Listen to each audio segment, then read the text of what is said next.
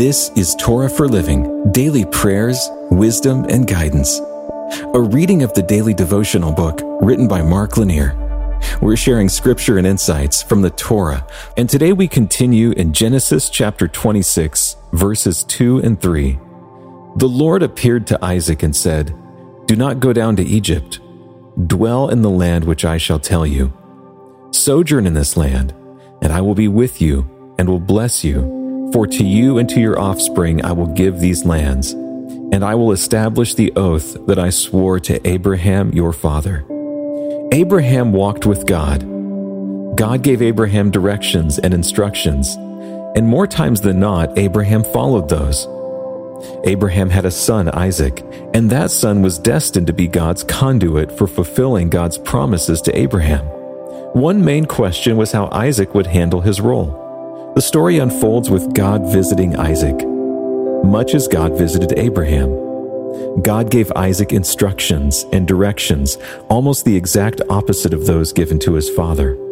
God had told Abraham to pull up his roots and move to an unknown land.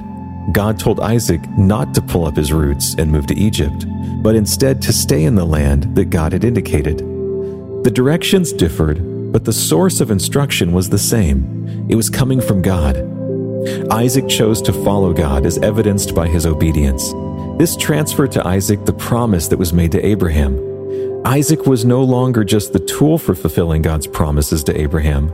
Isaac was an actual recipient of God's promises himself.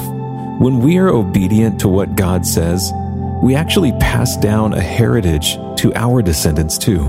And as they too embrace all of God's promises, they will be able to face the world with courage and confidence.